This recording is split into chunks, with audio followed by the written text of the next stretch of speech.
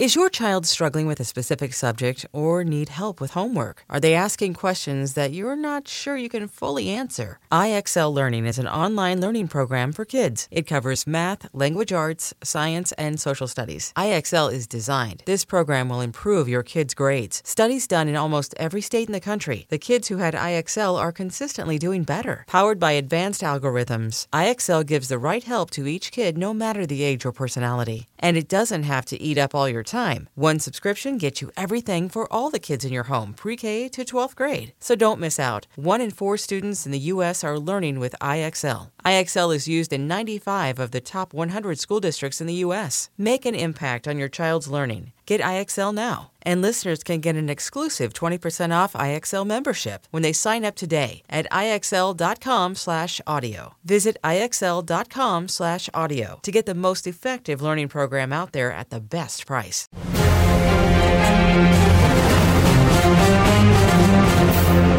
Hey, Zero episode 31 starts now. Welcome to the show. I'm your host, Brenda Davis, joined today by Jamie Jirac. Good morning. Jenna Anderson. Hey, everybody. And Jim Viscardi. Oh, hello.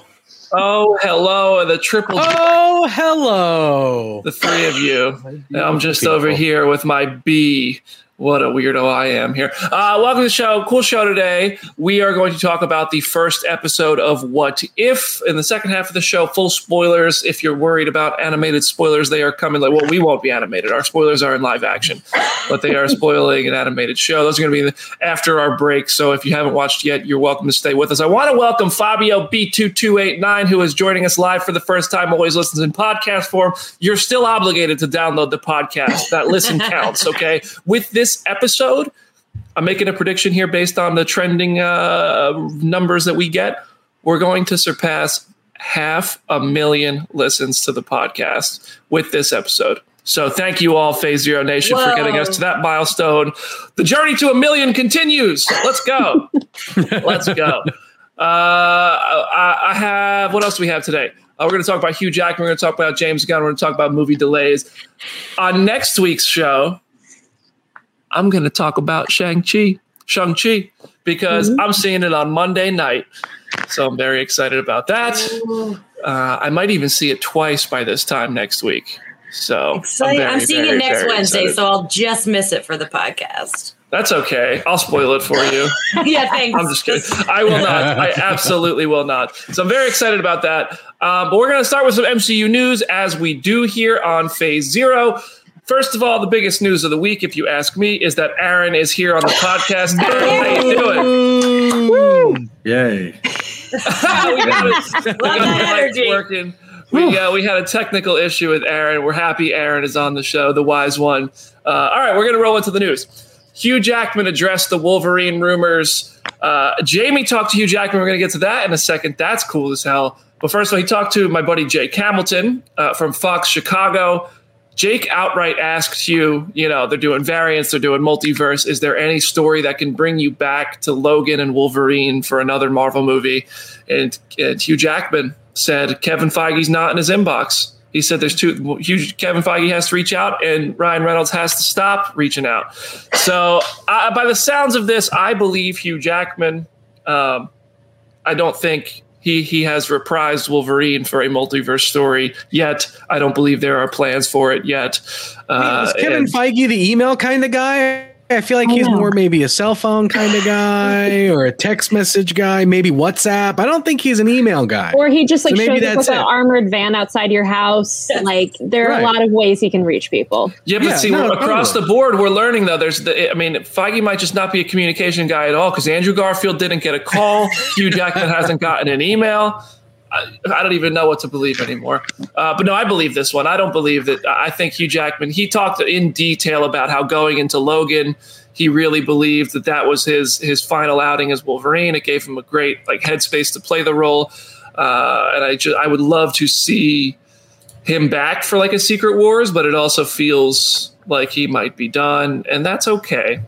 It's tough because he is it's like you want him back so bad, but Logan really was the perfect way to go. It's so hard. Yeah, I'm right there. I'm on that same train with Downey as Iron Man. I think he had a great send-off. I think Hugh Jackman's Logan was such a him and James Mangold made such an awesome movie. Yeah, but we know Robert Downey Jr. is not done. I think that's the difference.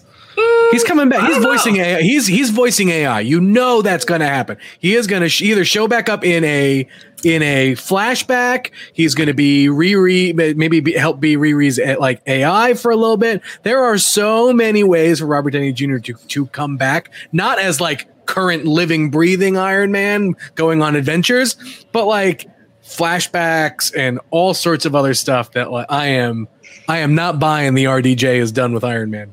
I mean, he signed a Marvel Legends contract, basically, right? Like, you know, when all the old time wrestlers come out for like 2 or 3 appearances leading up to WrestleMania. That's what Robert Downey's going to do leading up to Secret Wars. I personally don't. I think he might be done. Like, I genuinely would be more surprised to see him back than I would to not see him back. But it would be the most Tony Stark thing Robert Downey Jr. could ever do if he put himself in the Ironheart series as the AI. But yeah, so that's and Jamie talked to Hugh Jackman. Jamie, I want you to tell this story. Oh gosh, what a delightful human being. That was a big deal for me just because, you know, X-Men the movie was my introduction to Marvel. So Hugh Jackman's like the reason I'm here today. So that was really cool. But I did ask him about the day that he posted that Wolverine art and a picture of Kevin Feige and kind of broke the internet. And it was kind of so pure because he was just like, I didn't mean to do that. I was just trying to share fan art. I like fan art. He said, you guys are all smarter than me because it didn't occur to me to not do that. So I believed him. I really don't think he was teasing anything. I think he was just having some fun. And so that was great. And then he made fun of my energy, which I will take to the grave forever. It was that was really fun. So yeah, that's up now if you want to watch it. I appreciate you not doing a Hugh Jackman accent like I would have done. Oh, because it would have just been so insulting, but it's a good thing you talked to him and not me. You guys can find that interview on comicbook.com. I'm actually we have a link to Jake's interview with Hugh and the clip of him asking about it on the Phase Zero Twitter. I'm also going to find the clip of Jamie and get that clipped out and tweet that from Phase Zero so you can see that bit as well. And then you can go watch the full interview, which I always encourage. And yeah, that's enough Hugh Jackman talk. I think we all agree. He might not be back, but there's always a chance. Moving on. Speaking of characters who may or may not come back, James Gunn did an interview with Entertainment Tonight where he basically said, comparing Guardians of the Galaxy Volume 3 to the Suicide Squad, he said, there is, quote, a much bigger sense of danger for all of our characters in the Suicide Squad because we know all of them could die, whereas in Guardians, yes, obviously I killed Yondu, I killed the big original Groot, but that isn't the same thing. We know most of them are going to make it out alive, at least for 2 movies.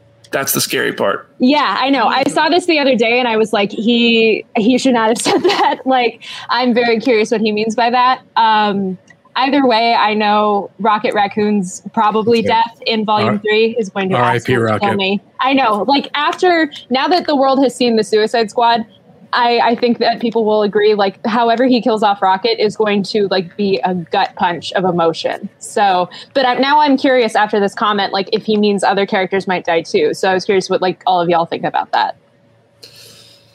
Aaron, you haven't had much time to talk yet today. I want to hear from you. After I want to give some space after the Suicide Squad because of course we think, oh, everybody's just going to get it. Everybody's just going to absolutely bite it in the most crushing way possible. I think that in our household there was a minimum of like 8 oh my gods uttered over the course of the screening, just like, oh no, like what, no, and people you didn't even have any like real crazy emotional connection to before the movie. So you can only imagine after all these adventures with the Guardians, it's going to be sad. It's going to be really sad. Let's not talk about it. I am on that train of like, well, Rocket's going to be the one to go, right? But I remember going into Endgame and being like, well, Cap is the one who's going to go. They're not going to kill Iron Man. And they both kind of went, but really they killed Iron Man and Cap was still alive. So I kind of feel like maybe that's what's going to happen here. Maybe we're all expecting Rocket and someone else is going to go. But they already killed Gamora once. They already killed Nebula once. Gunn has said that like Guardians 3 is very much Rocket's movie and like the finishing of Rocket's story. And I mean, I don't want it to happen, but that's probably what's going to happen. I think Drax is going to go. I can see that. Is gonna die. Yeah, I see don't think it's going to be Rocket, only because people get really upset about animals, and even That's though he's true. like not a total animal and he's CGI and whatever, and I see some major backlash of that choice, and I see Drax going just because of everything Dave Bautista is constantly saying.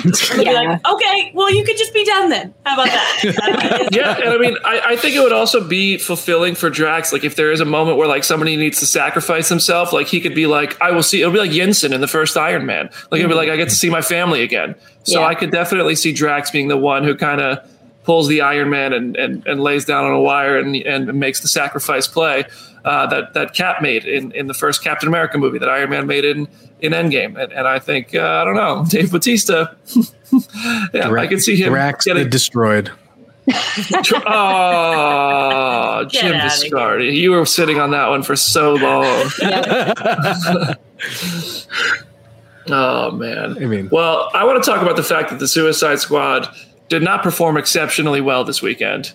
That's a weird thing to kind of unpack here, right? Because you got to remember it's rated R, so that already has it, working against it for just people going to theaters. Yes, kids are going to sneak into the movie theater and whatever, but like, okay, pandemic, still a thing. You can get it for free with your HBO Max, subscription. And there is so much unevenness in the media landscape right now, like as far as different ways you can get your media, that it's hard to quantify what feels like a success or not. Now, for us, I think the best way to determine success right now in the grand scheme of things is more word of mouth. And are people talking about it? Are people talking about it past the first opening weekend? And if people are, then okay, maybe it's got some legs. If not, then I would say probably not a success. And I wonder if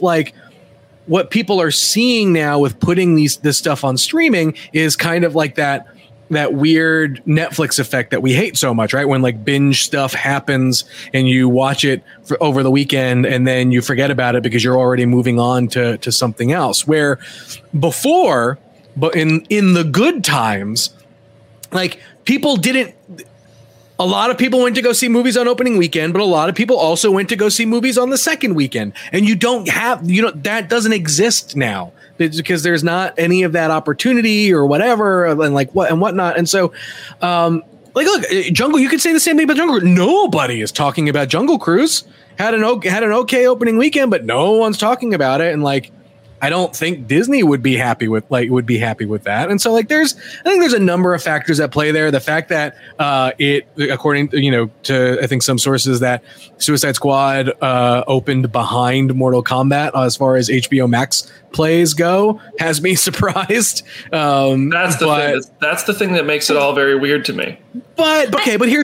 If you try to explain Suicide Squad to a normal person, they have no idea. That is a hard plot line to try to explain, right? Mortal Kombat. Hold on, I want to hear Jamie. Well, I'm just curious how much it was advertised about HBO Max. It is literally our job to know this. We talk about it being on HBO Max every day. But I called my mom the other day and I was like, "Have you watched Suicide Squad yet?" And she goes, "Jamie, I'm too afraid to go to the movies." And I was like, "Nah, Mom. It's on HBO Max." And she freaked out. She was like, "I have plans tonight. I'm so excited. I'm going to watch a Suicide Squad." My mom had no idea that was even an option.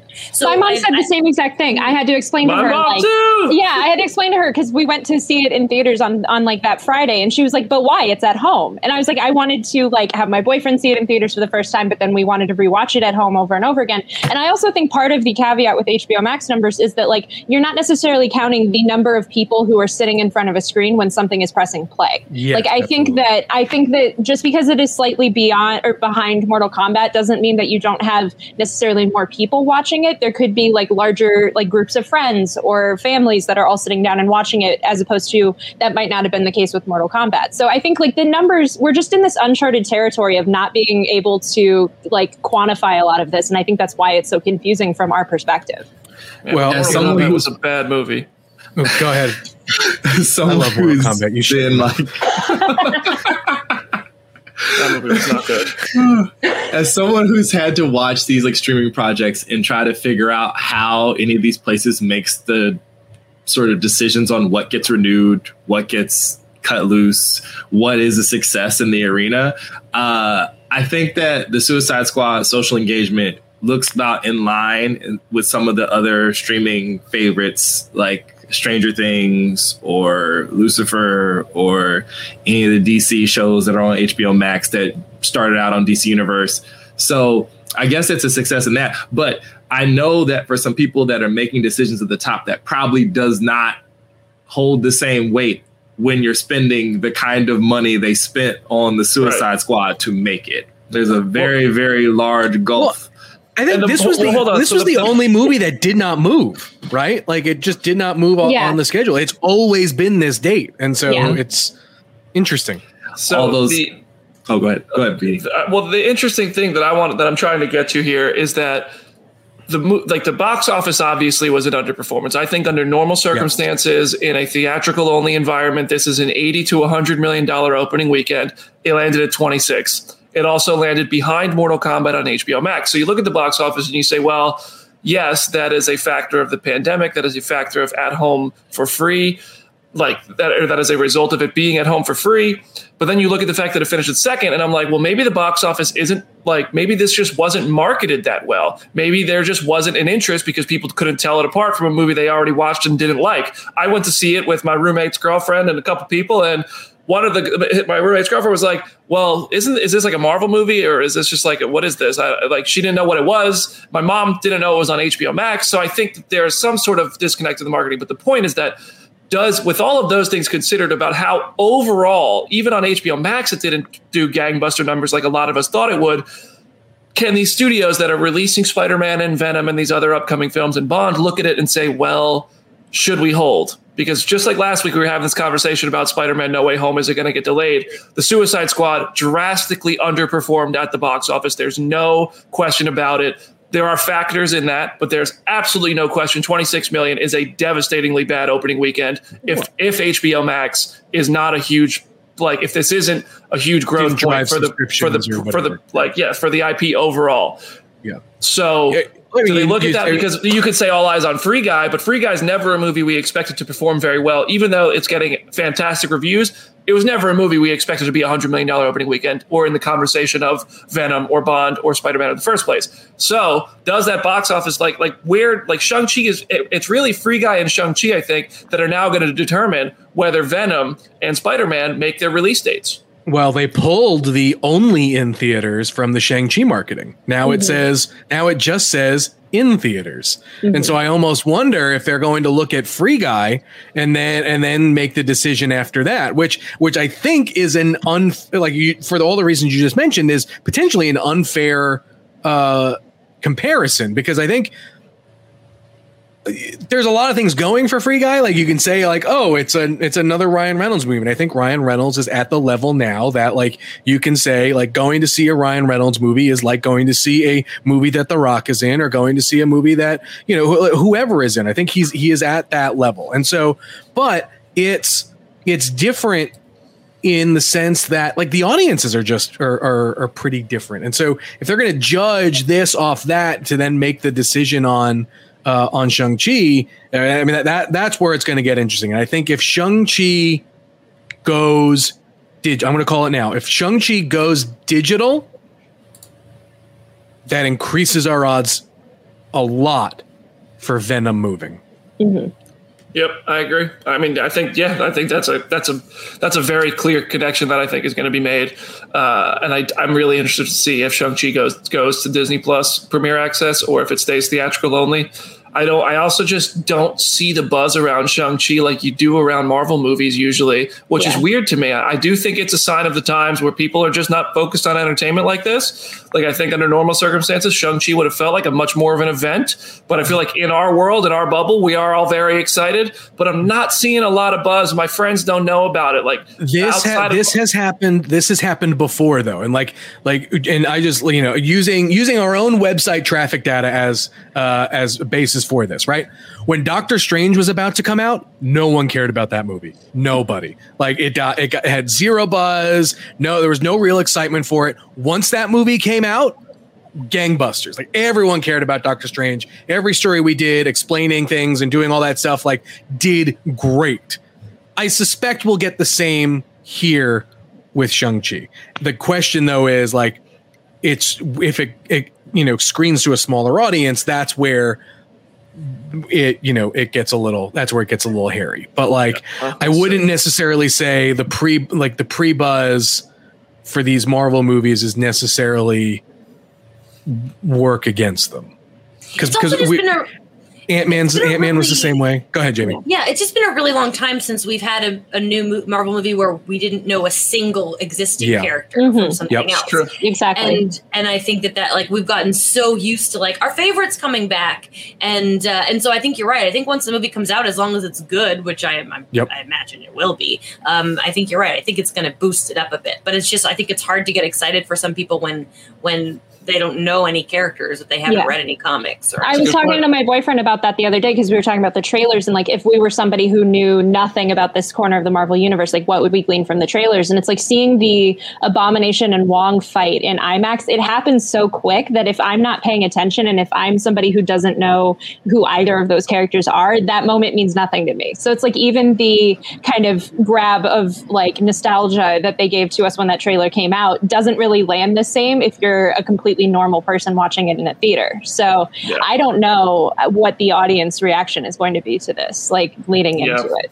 That's a really good point that this is the first true origin story of all new characters in a while. So it doesn't have that same kind of, oh, it's Captain America, it's Black Widow, it's Thor type of buzz like a sequel usually does. But I don't know. It's going to be interesting to see how the Suicide Squad and Free Guy affect Shang-Chi, affect Spider-Man, and affect Venom. Venom Let There Be Carnage already delayed to October 14th earlier this week in New Zealand. So we'll see what happens there because Sony does not have a streaming service. So we'll see. That's only like a week though, right? For Venom? It's 2 months original in New Zealand? Yeah. I think it's like late September. Yeah, September 25th. Yeah. So, or September 24th or something. So that's a few weeks. So that's interesting. But there is already Venom 3 talk happening though. Yeah, so Tom Hardy talked to Esquire and he said, quote, "I'm thinking about the third movie as well because I think you need to write that at the same time. A third won't be greenlit until the second is successful, but the studio was really, really pleased with number 2. Which like I have to say, I love Tom Hardy just taking such a weird ownership of this character. Like I love that he has like almost a writing credit on the sequel. I love that he's like a producer. Like his ownership of this is very funny to me and just very fascinating. So like what do you guys think about potentially getting a Venom 3? Man, I can't wait to be talking about Venom 9. It's going to be the new Fast and Furious. Really, though. Take Venom to the moon. Just do anything. Yeah. Listen, I didn't hate the first movie. I didn't think it was like great, but I had a really fun time watching it. I thought the third act felt kind of dated. Like I felt like if that movie came out 10 years ago, it would have been excellent. But this sequel looks fantastic with that recent trailer. Andy Serkis directing is great. I'm here for it, and I think eventually they're going to find ways to work in the multiverse, and you're going to get a Spider-Man in there, and you're going to get more Spider-Verse stuff going on in the universe that Venom launched. So I'm for it. I'm okay with it. I dig it. Anyone? Does anyone not want that? No, we talked about it the other week. Yeah. I love the trailer. I think the trailer for Venom, the most recent trailer we got for Venom 2, is so much fun, and so like give me all the Venom. What are we going to do when Andrew Garfield? Movie, so. What are we going to do when Andrew Garfield shows up in Venom: Let There Be Carnage, and it's just part of that universe? That would be amazing. Jamie's not. That made Jamie feel crazy. We're not getting Venom 9 if that happens. All right, we got a little bit more news. We're going to take a really quick break and come back for a couple more bits of news, and then we're going to dive into the first episode of What If with you all. See you in just a second.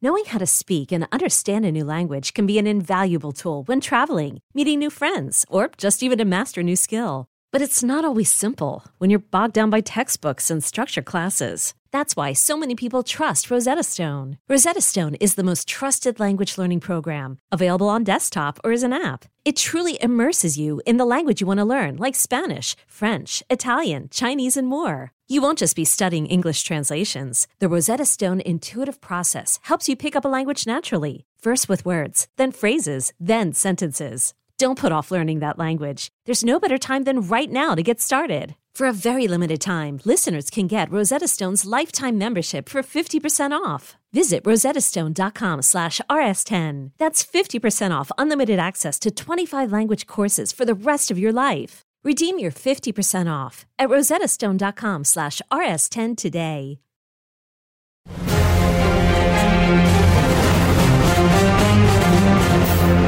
Welcome back to the program. We have some updates about MCU productions that I know Jamie is excited about, so I'm going to let her take it. Yeah, we've got The Marvels and Secret Invasion currently filming. Brie Larson talked about being on the set of The Marvels on Live. We got Samuel L. Jackson posting a photo with his fake beard, and he had a shirt with the Carol pager. And so the big question, you guys, is it a coincidence that these two things are filming at the same time? I don't know. Aaron, what do you think? Man, I'm just excited to see all this other stuff still going in production, because then hopefully we don't get the entire timeline shifted back a year, like we've all been talking about. I want to see what happens with this movie, but I am also, like, Jenna, you can attest to this too. Aren't you worried about Kamala? I want to know what's going on before I invest too much love into this, right? I'm hopeful with Kamala. Like, I think that the way that she's going to be introduced, and I think like just seeing her play off of Carol and Monica is going to be very, very satisfying. So like, I'm just excited for that. With like the Marvels and Secret Invasion of it all, I'm just kind of like, what cast members are going to cross over into the Marvels? Because it's like, it seems like they could very easily just kind of have some sort of overlap there. That would be really cool. So I don't know. I'm excited that they're both filming. I feel like that's kind of deliberate on Marvel's part, probably. Has to be. Isn't it nice not to know the entire cast and all the stuff that's coming out too? That's also going to be fun, right? Where we're not like talking about like the deep lore of the movie before we get a trailer.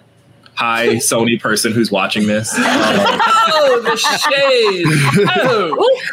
Dang. Yeah, I think it's cool they're filming them simultaneously and that we don't know anything about them. Do you guys think Carol's going to show up in Ms. Marvel on Disney Plus? Oh, absolutely. Yes.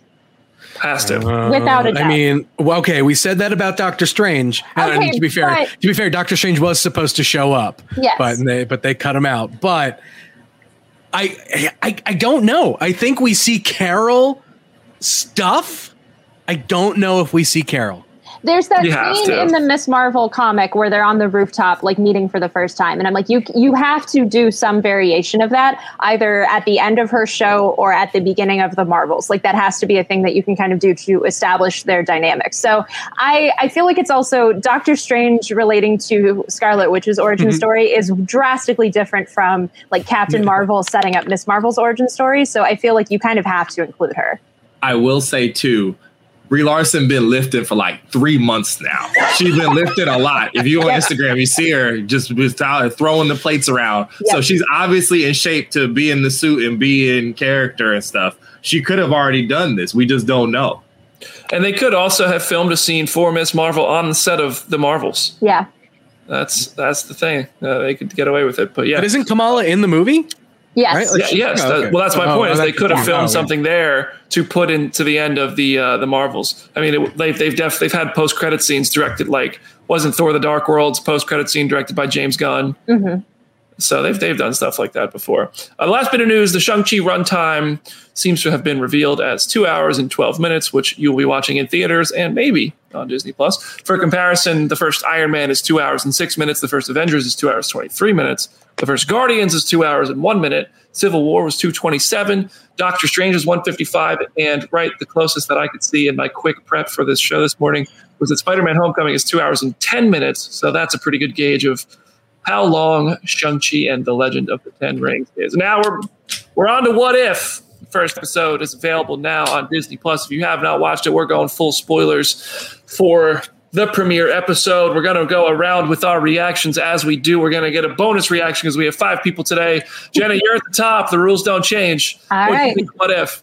I enjoyed it. After hearing you and Jim's reaction last week, I was kind of going in just like, I wasn't uncertain, but I was just kind of waiting to see. And I think that there is so much of it that I liked that the couple aspects that I didn't like kind of were vastly outweighed. I'm still not entirely sold on the animation style. I do think there are moments where it is a little more wooden than it probably could be. But I appreciate just like, from an artistic aesthetic standpoint and from also like a fight choreography standpoint, I think the fight sequences in this episode really kind of surprised me. So I enjoyed it. I'm just curious to kind of see what the progressive episodes bring.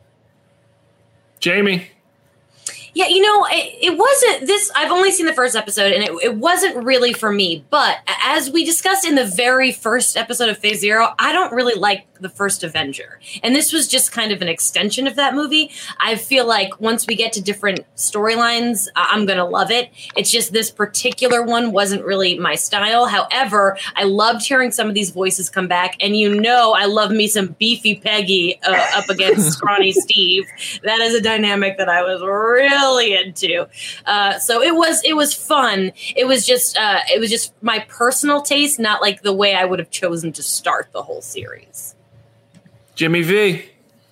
Look, I think the thing for me is that this episode felt too much like the first Avenger, and it was too similar for it to feel like it stood out in any way on its own. Like Captain Carter had so many of the same story beats that Steve had that it didn't feel like a drastic change that we were kind of promised, right? Like, yes, we got Steve in a giant, Iron Man suit kind of thing. But as far as like Peggy goes, I would have liked to not have seen her follow the same path Steve did in the first Avenger and do things in a way that Peggy would have done. I also thought it was a little weird that they really kind of lingered on the fact that like Peggy's a woman and she can't do anything. And then like, even when she becomes Cap, like they're just like, that's still the fact. Like in Agent Carter, the show, like it happened and then like, boom, like she's off and doing her own thing. So I'm like, it felt a little much, but I do have a theory. It's a great one. Hold on, save it. Yeah. It's a great one. Okay, save it. Aaron, you're up. I really liked it. I sort of like the first Avenger, so kind of all the beats being really similar was fun. Scrawny Steve is a delight. That would be really, really funny to have. If this had been like a live action thing to have, Chris Evans I'm Chris Evans and Hulu has live sports on a small body would have been great. But yeah, it was a good time. I enjoyed it. I think that the setup for the second episode should be really interesting because if it is what we all think it is, I would assume that we're going to get to Marvel Zombies quicker rather than later. That's like right when I could sink all my time into this stuff. So it should be fun. I'm excited. I went into it like Jenna. I was like, is this first episode going to be for me? Because they sounded kind of underwhelmed by the first one and then it warmed up over time. But I'm like, man, if it gets better, we're in there. I'm with Jamie and Jim on this one. I wasn't a big fan of this episode by any means. I'm also not a big fan of Captain America, the First Avenger. Easily my least favorite of the 3, but I feel like that's a common take of the 3 Cap movies. But I just didn't. I wasn't really. Whoa, people like the first. It's my second favorite Cap. I don't like. I was just about to say, War. Yeah, I'm like Civil War is definitely my like bottom of my ranking. Favorite. Yeah, crazy. Civil War is one of my favorite MCU movies. Such a good movie. But anyway, yeah, it felt like you took the first Avenger, trimmed out an hour of it and just put Peggy Carter in Steve's role. And I can tell you the next 2 episodes aren't like that. Like, yes, this is a thing where it's like, well, what if a character was a different character? But the next 2 episodes are like, what if a character was a different character? How that would change everything. Where this was just like, well, the same things happened, but it was just Peggy. And I agree with Jim. I thought like, I loved like the kind of girl power thing they were going for, but it did feel kind of heavy handed and very kind of like, I don't know, nobody change their opinion, which I guess is part of that era and the problem they were trying to point out. But I feel like we could have given Peggy a bit of respect by the end there, put some respect on her name. But I do think Peggy's going to be a character we see a lot more of. And I think Captain Carter, it's going to be pretty interesting to see how she develops a relationship with the Watcher going forward. I know she's one of the characters that has a through line who won't be back right away in the next couple episodes, but I think I know she will be back. So well, hopefully. I know the next 2 episodes I liked a lot more. I thought episode 2 was a lot more entertaining than this one, and I thought episode 3 was really surprising. Yeah, the third is my favorite of the bunch. Yeah, it's not even close for me. But yeah, it's interesting, and it's really interesting to see how people are reacting to this, because usually we agree. We all have pretty similar opinions on this stuff, and we all kind of have just different levels of how much we like it.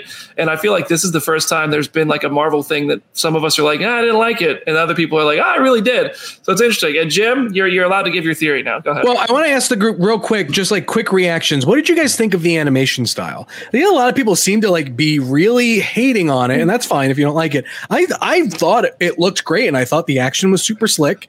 And I actually didn't mind the animation style. I kind of like that cell animated cell kind of look for stuff. So that's just a pure, artistic preference for me, but I'm curious to what you guys thought before I get into my big brain theory. I'll let Aaron go first since he's top of the. Okay. So I like cell shading a lot. That's like my whole thing. I like Y2K aesthetic quite a great deal. I wrote an entire slider for the site where people were joking around that it looks like Spider-Man from MTV. From the MTV.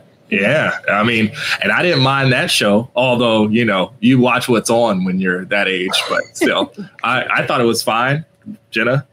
I agree. I think that there were moments where it looked breathtaking. Like, I think that when it especially got like more just wider shots or like fight sequences and stuff, it was like, oh, this is really showing the potential of this animation style. I think it's more when it is just conversations and the way that the mouths are moving and the way that like the shading on the faces and the way like these sources of lighting, just from like somebody who took cinematography classes in college, the sources of lighting in certain shots were like, this is wild. Like, this is not how any lighting would work in the real world at all. But like, there was so much of it that did look pretty to me that I was like, I can overlook a couple moments where it looks really weird. The animation didn't enhance my experience for sure, but it also didn't detract from it for me. I thought it was just fine. That's kind of how I feel. It's not like my preferred animation style, but it's not bad. Like it's pretty. I appreciate everything Jenna points out. And that's pretty much where I'm at with it. I very notoriously don't like the Star Wars animation show styles. I can't get into that. And this is way more my speed because there's like a little bit of a throwback aspect to it. Like Aaron was saying with like Spider-Man and stuff. So with that, I appreciate more. But also it's just not like, I honestly didn't watch this thinking about I'm somebody who's like all about dialogue and story. And I really wasn't dwelling on how it looked. Yeah, I like Brandon Moore said in the comments. I like the animation style, but it took a minute to get used to. It definitely took me a minute to buy into the world through that animation style. Jim, I'm on the edge of my seat, Jim. Yeah, I know. Okay. So there's the scene where Peggy is fighting what looks like Shumagorath with the tentacles during like the whole big Red Skull fight or whatever. And like, so she goes through the portal. Now, inevitably at the end of the episode, she comes back out, after the fact. But I venture to guess that in the time that she is in that portal, she makes a stop somewhere else and then gets put back and then comes back and finishes her episode. What they should have done was show that at the end of this episode to give us a hook, because I feel like a lot of people are not going to be hooked. But anyway, I think you're right. I like Maybe. That's where I think whether it's Doctor Strange, whether it is in just another episode of What If or whatever, but I think that moment is the through line to get is the start of Peggy's through line, because I think not only do you get the comparison obviously for the you get the events of stuff that happened in the first Avenger, but it also is Steve's journey with what he did in Endgame. And so I think Peggy does a whole bunch of stuff and then comes back. And I hope to God that is Shumagorath, because man, I need that one-eyed tentacle monster to show up in the MCU like no one's business. I have good news and bad news. I'm fairly certain Shumagorath is in Doctor Strange too, but the writer of What If said that was an obelisk, as seen in the opening scene of Guardians of the Galaxy Volume 2.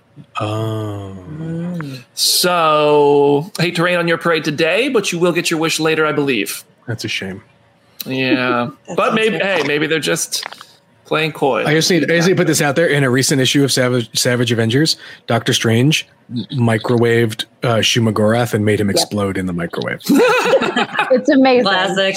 Straight savage. Mm-hmm. I think it's hilarious how we are not believing people who say stuff like AC Bradley said that's an obelisk. Hugh Jackman said he's not coming back as Wolverine. And just after last week's show, as Aaron said, what's going to be the bomb that drops after we wrap? There was a photo of Kirsten Dunst and supposedly Deborah Ann Woll, who plays Karen on Daredevil, but she was like, that's not me, and we were all like, yeah, right, yes it is, and then we had to see a picture of that same woman without a mask on to believe it. Like, we just don't even believe these people anymore. The amount of people who spent time that day trying to figure out like the shape of her ear and trying to like discern all of that, I was like, wow, we are desperate for information about No Way Home. Like, it is insane at this point. There were people who thought that Jamie, you interviewed her for WandaVision. Yeah, they thought that Emma Caulfield was Scarlett Johansson or something. And Evan Peters. I saw people saying it was Evan Peters with a wig on. We are. Mephisto. I remember the Evan Peters with a wig. Yep. Mephisto confirmed. A couple Easter eggs I wanted to point out. So if you guys have anything else to talk about in the comment section, drop your comments about What If. We will talk about them. And if anybody on the panel here has anything they want to bring up, this is going to be the chance, because this is my last talking point of the day. There were a lot of dance references, which were just also, I thought, heavy-handed, because we get it. Steve and Peggy wanted to dance. They got their dance at the end of Endgame. Like, you're really making sure that everybody watched it. Hey, Janelle in the comment section, Comic Book Nation co-host Janelle Wheeler also has a great Twitch channel. Suggest supporting her on that. Bucky almost fell off the mountain. I understood that reference, obviously, from Captain America: The First Avenger. Bucky fell to his not death. Black Widow could never. Bucky says, you almost ripped my arm off. And that's a reference to Bucky losing his arm. So I'm sure there's more than that. I don't know. It's so obvious that there's the obvious parallels. Like, are we just going to list off all the things? Yeah, probably next week, but I don't know. I don't feel like doing it today. I think Kofi had mentioned this earlier in the comment section, and I think he brings up a good point where I think the success or failure of the individual What If episodes are if you can buy into the premise, right? And if the premise at all is of interest to you.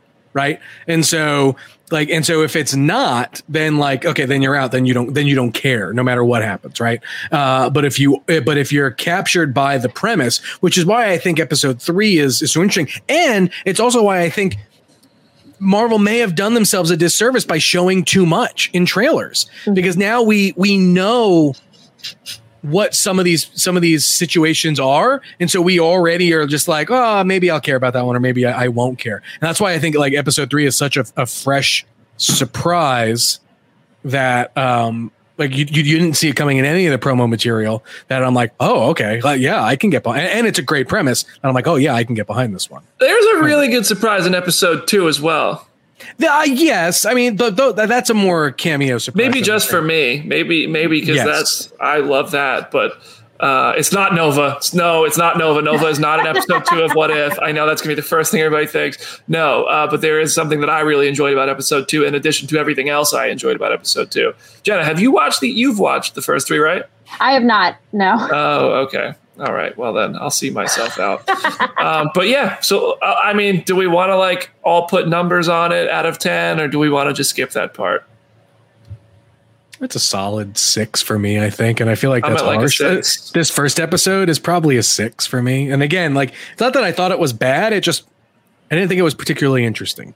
And I like some of the ideas it plays with. I would love to see more Captain Carter. I think that's a great way to kind of revitalize the Peggy Carter character in a way that that works. But all of the other character, how all the other characters reacted in this episode, I don't care if we see them or don't see them again. That's where I was at. It felt like there was not a lot of stakes. I do want to see Captain Carter. I think the suit looked great. I think Haley Atwell will do that really well. I imagined watching her kicking those Hydra Nazi asses in live action, and I was like, this would be so sick. Mm-hmm. But it was in this animation form, and I had no attachment really because of how quickly it was moving. I would love to see more Ross Marquand as Red Skull too. Like that was also very good. Yeah. But that's it. That's all I like about it. I will also say the Skinny Steve voice actor that was not Chris Evans did a much better job than I was expecting. Like I was worried going in there because like the not Tony in that one trailer like really, really just set me off. But like this guy did a pretty decent job. Like I bought that this was Skinny Steve. So I think he like did way better than he could have. There's an episode 2 character that's not the MCU actor, and it kind of took me out. Jim, right? Don't you? Did you? Yes. For me, the non-MCU actors are kind of jarring. I think the not Chris Evans, which I you know what? I need to credit this person. So continue. I don't want to just refer to this actor as not Chris Evans. I want to give them the proper credit. Was that Dominic Cooper in? Yes. Yeah. Yes. Oh, that I do love Dominic Cooper. Same, but I'm a big Mamma Mia fan. Oh, it was Josh Keaton.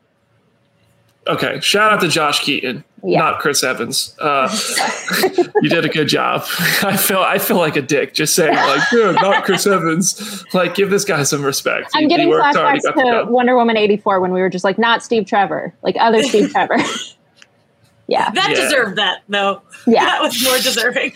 Yeah, that's true. So I would like to just shout out Jeffrey Wright because I'm a big Jeffrey Wright fan. I have been since I was like in high school, and he's just like has the perfect voice for this role, and just when he speaks, it's like butter is being slathered into my ears and body, and I'm just really stoked about that. I have a fun story. One time, Jeffrey Wright walked past me and went, "Nice tat," and I still don't know what tattoo he was referring to, but it was pretty cool. Wow! Just wait till everybody sees your WandaVision tattoos and everything once we get back to in-person stuff. I know. Look at that! Richard, put her on the big screen. Look at that! Look at that art. Oh my gosh. Yo, that is sick. That is so I did think Jeffrey Wright did a great job, like in a Rod Sterling-esque kind of role. And I think that's what made me appreciate it even more. It was like, that made it a lot of fun. He didn't even really do anything in the first episode. No, but just that opening narration or whatever, like that's his voice. Yeah. It gets you in the mood, man. I mean, I agree. He's a good voice for the watcher, and I hope he becomes a live action watcher one way or another. But I mean, it was kind of like we're hyping up Jeffrey Wright as the watcher, and then he has like 3 lines in the first episode. I was like, wait a second. We want more of that. I want more of that. So, yeah. Anyway, we have an interview with Jeffrey Wright on the comicbook.com YouTube channel. It's available now. You should watch it. Jeffrey Wright knows a lot about that character, which I think is really fun, and I appreciate it. And I do think he's going to interfere eventually. I think he's going to get involved. That's breaking the rules. He can't do that. He can't break the rules. How many times has he broken the rules in comics, Jim? 0? No, fake news. I think like only once. So no. With the fact that like he made a point in the like right away to be like, I will not interfere. Okay, yeah, I think that's what we call a foreshadowing. Yeah, you're about to say psych, but I think that's a good way to wrap up today's show. So if you are watching us on Twitch, make sure you hit the follow button. If you're watching us on Facebook, I don't know, do whatever you do on Facebook and YouTube. And if you're listening to us in podcast form, leave us good reviews, tweet the links to our shows, screenshot it, tag us on Instagram. We love it when you do that. It's a free share. It's a free retweet. We love self-promotion, and we love supporting the Phase Zero community, supporting us. So thanks for that in advance. Jenna, any parting words? Nope. Just follow me on Twitter at Hey, it's Jenna Lynn. Aaron, hit us with your farewell. You can find me at Summit Lake Hornet on Twitter, and happy, what is it, like is it the 20th anniversary of Nickelodeon, or is it the 30th anniversary of Nickelodeon today?